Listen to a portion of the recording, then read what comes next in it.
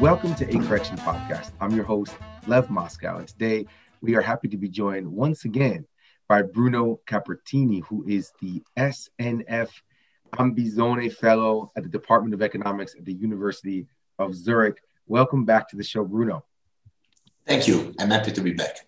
Me too. I'm happy you're here. Today, we're going to talk about a paper that you co-wrote with two other colleagues about the persistent electoral benefits of redistribution. The paper focuses on the 1950 Italian land reform.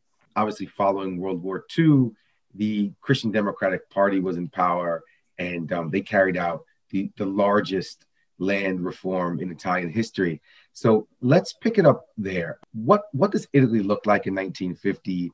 And tell us what you can about the nature of both the Christian Democratic Party and this policy of land reform in 1950?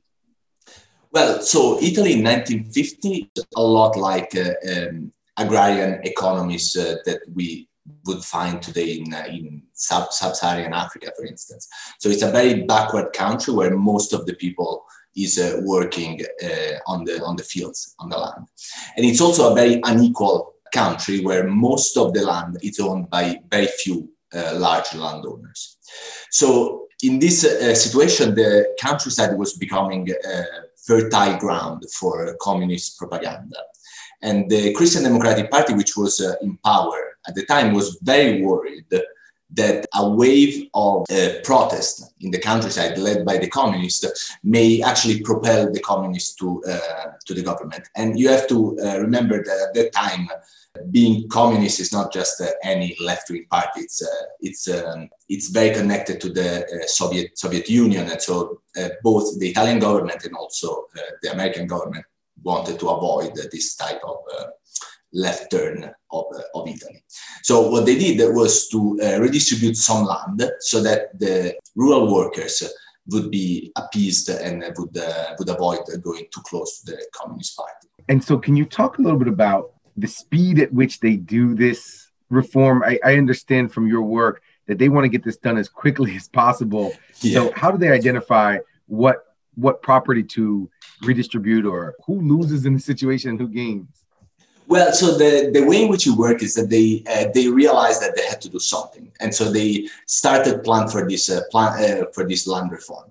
However, the moment in which they deposited the first proposal, which was a land reform that would have affected the entire country, they realized that there was something that would have taken years to discuss in Parliament.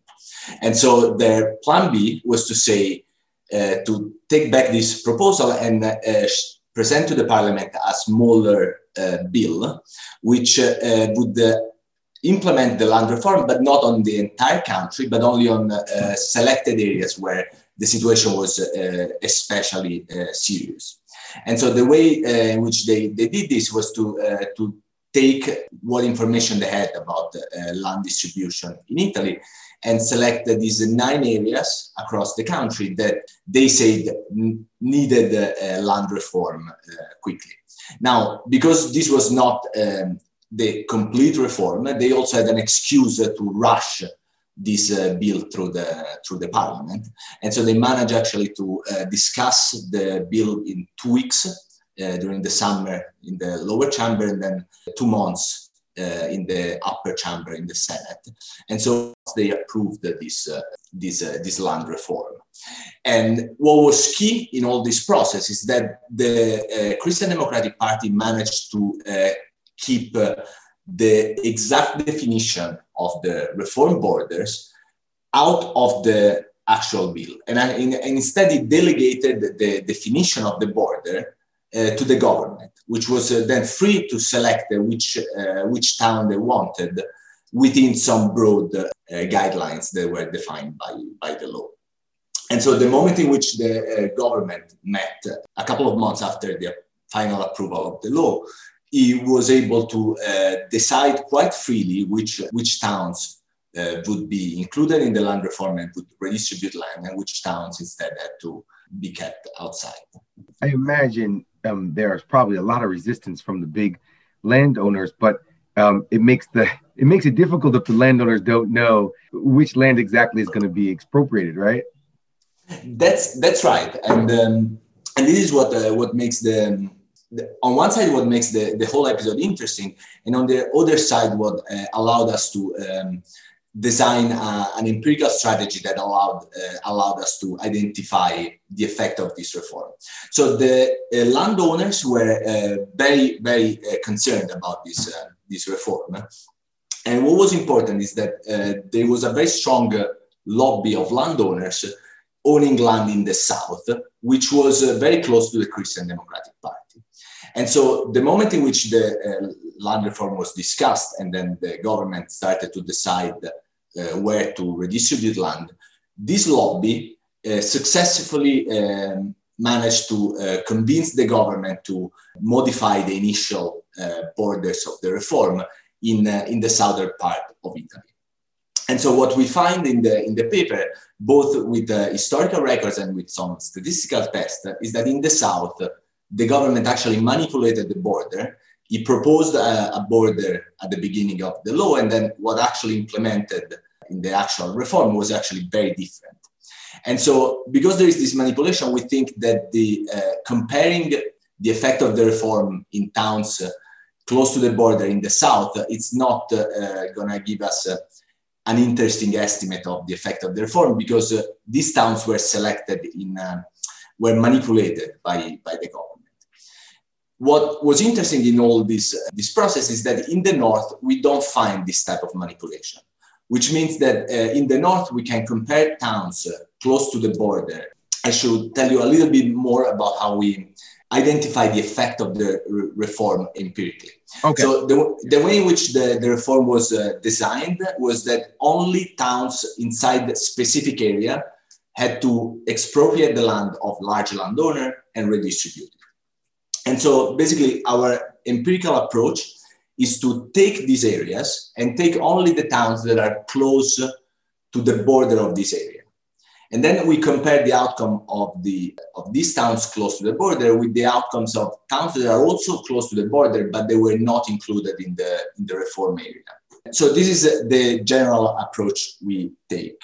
For this approach to be valid, we need that the reform border is designed in a way that it's somewhat random. And so we need that the reform border that separates towns that are treated by the reform from towns that are not treated, it needs to be, does not need to be manipulated by the government. So what we found is that in the south, there is evidence of manipulation. And this is the reason why in the end, we don't focus on the south, because manipulation is invalidating the empirical approach. Is this clear, or is it too technical? No, it's pretty clear, but I guess the question, I don't really understand the difference between manipulation and non-manipulation, because isn't everything going to be manipulated by the government to a certain extent? Like, aren't the borders themselves a form of manipulation and choosing what gets divided and redistributed and what doesn't? That's a good point. But so what we found is that they based the final reform on some proposed areas which were designed by technical technical clerks, and they designed these borders by looking at geography and some very basic characteristics of this town. So we take these technical borders to be not manipulated, and we observed that in the south the politicians actually change a lot these borders. That's why we talk about political manipulation. Can I just ask, Bruno, and this would now require some context into Italian history that I don't know. What is it about the southern landowners that give them so much more ability to manipulate those borders? The southern landowners were extremely close to the Christian Democratic Party, and many of them were actually member of parliaments for the Christian Democrats. And so that's what gave them so much access to the Ministry of Agriculture, which was the one responsible for designing these borders. In the north, the landowners did not have this type of access to the Christian Democratic politicians, which is the reason why we think we observe much less manipulation in the north. What is the economic impact of this land redistribution? So the economic impact, so to be entirely honest, this is how we started this whole project, because we thought it would be super interesting to learn what this reform did to the Italian economy. And sadly, the answer is very little. So we actually invested quite a bit of time and resources, but what we find is that there is not much of an effect that we can detect on agricultural productivity, on income, or on wealth. So for all these variables, unfortunately, we don't have very precise measures, especially in the years after the reform. And so, for instance, for income, we only observe it in 1980, and wealth, we can proxy it with home ownership, which is a common form of wealth accumulation in Italy. For all these measures, however imperfect, we find no significant impact of the reform, which we read as evidence that if the reform had some effect on real outcomes on the economy, these effects were too small to be detected by this variable. So we cannot exclude that there was a small effect in terms of agricultural productivity, but the effect was too small to then reverberate in income or wealth. We also looked at the economic composition of these towns, both before and after the reform, and we don't find, for instance, that they become more or less agricultural, or that the industrial composition of firms and sectors is significantly different at the border after the reform. And so we conclude that the reform did not have much of an effect in terms of the economic outcomes. That's interesting in of itself, right? Big surprise. Yeah.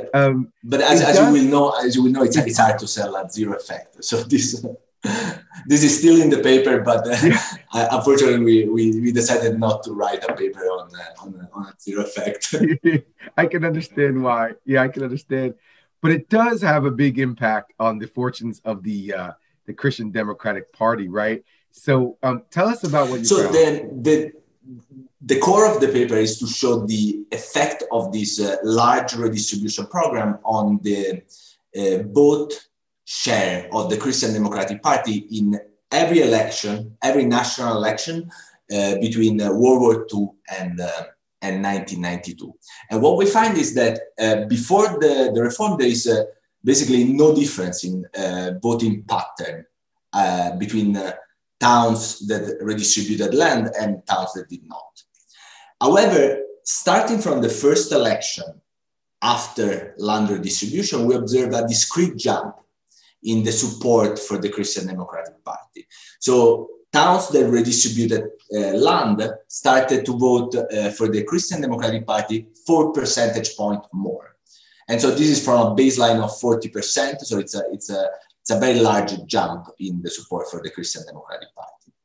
So this is the first result we find. In the election right after the reform, the Christian Democratic Party gains 4 percentage points. Now, the thing that we think is extremely interesting is that this advantage persists unaffected for over 40 years. So if we look at treated and controlled towns, in 1992, we still find that treated towns vote 4 percentage points more for the Christian Democratic Party than similar towns on the other side of the reform. And so to us, this is a very novel result, because it shows that a single policy that it was implemented just once can have an effect that can last for over 40 years. And looking at the literature on the voting impact of public policy, we couldn't find anything that looked like this. So we thought it was a very novel result. It's incredible. I'm looking at your map. It's the center north of Italy, and a lot of the land redistribution seems to, and you can tell me if I'm misreading the map, but it seems to be taking place in what I think of as sort of the red belt of Italy, in Tuscany and Emilia. So I'm wondering if it's red because it's it's left. I'm wondering if you found a big shift from the Communist Party supporters in these towns to the Christian Democrats? So the interesting result is that the advantage, so the gains of the Christian Democratic Party look almost one-to-one like the losses of the Communist Party. So we find that in treated towns, the Communist Party loses around 3.5% of the vote share. And again, this effect is very persistent and very stable over these 40 years. So basically, the gains of the Christian Democrats are almost entirely at the expense of the Communist Party. This result, once we started to look into the historical documents, did not seem so weird, because when we looked at the historical record of how the land redistribution happened, we found very interesting documents that told us how much the whole process was politicized and how much it was designed to take out the communist vote and win them to the Christian Democratic Party. For instance, we looked at the original applications of some rural workers that wanted to obtain land.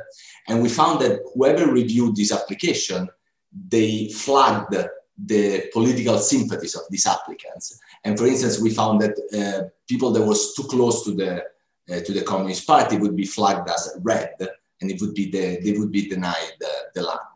And so the negative effect of on the communists, we think it's striking, but it's reasonable given the context and given what we learned from the historical record.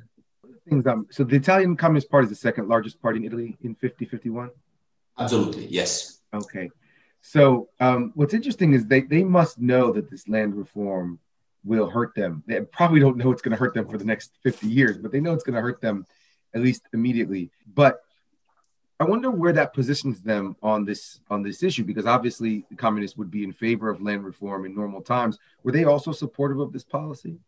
No, absolutely. They understood completely that this was a policy that was designed to take out communist votes and win them to the Christian Democrats. So the thing they claimed was that this reform was too piecemeal to solve any of the problems of Italy. And actually what they proposed was a reform of the rural contracts.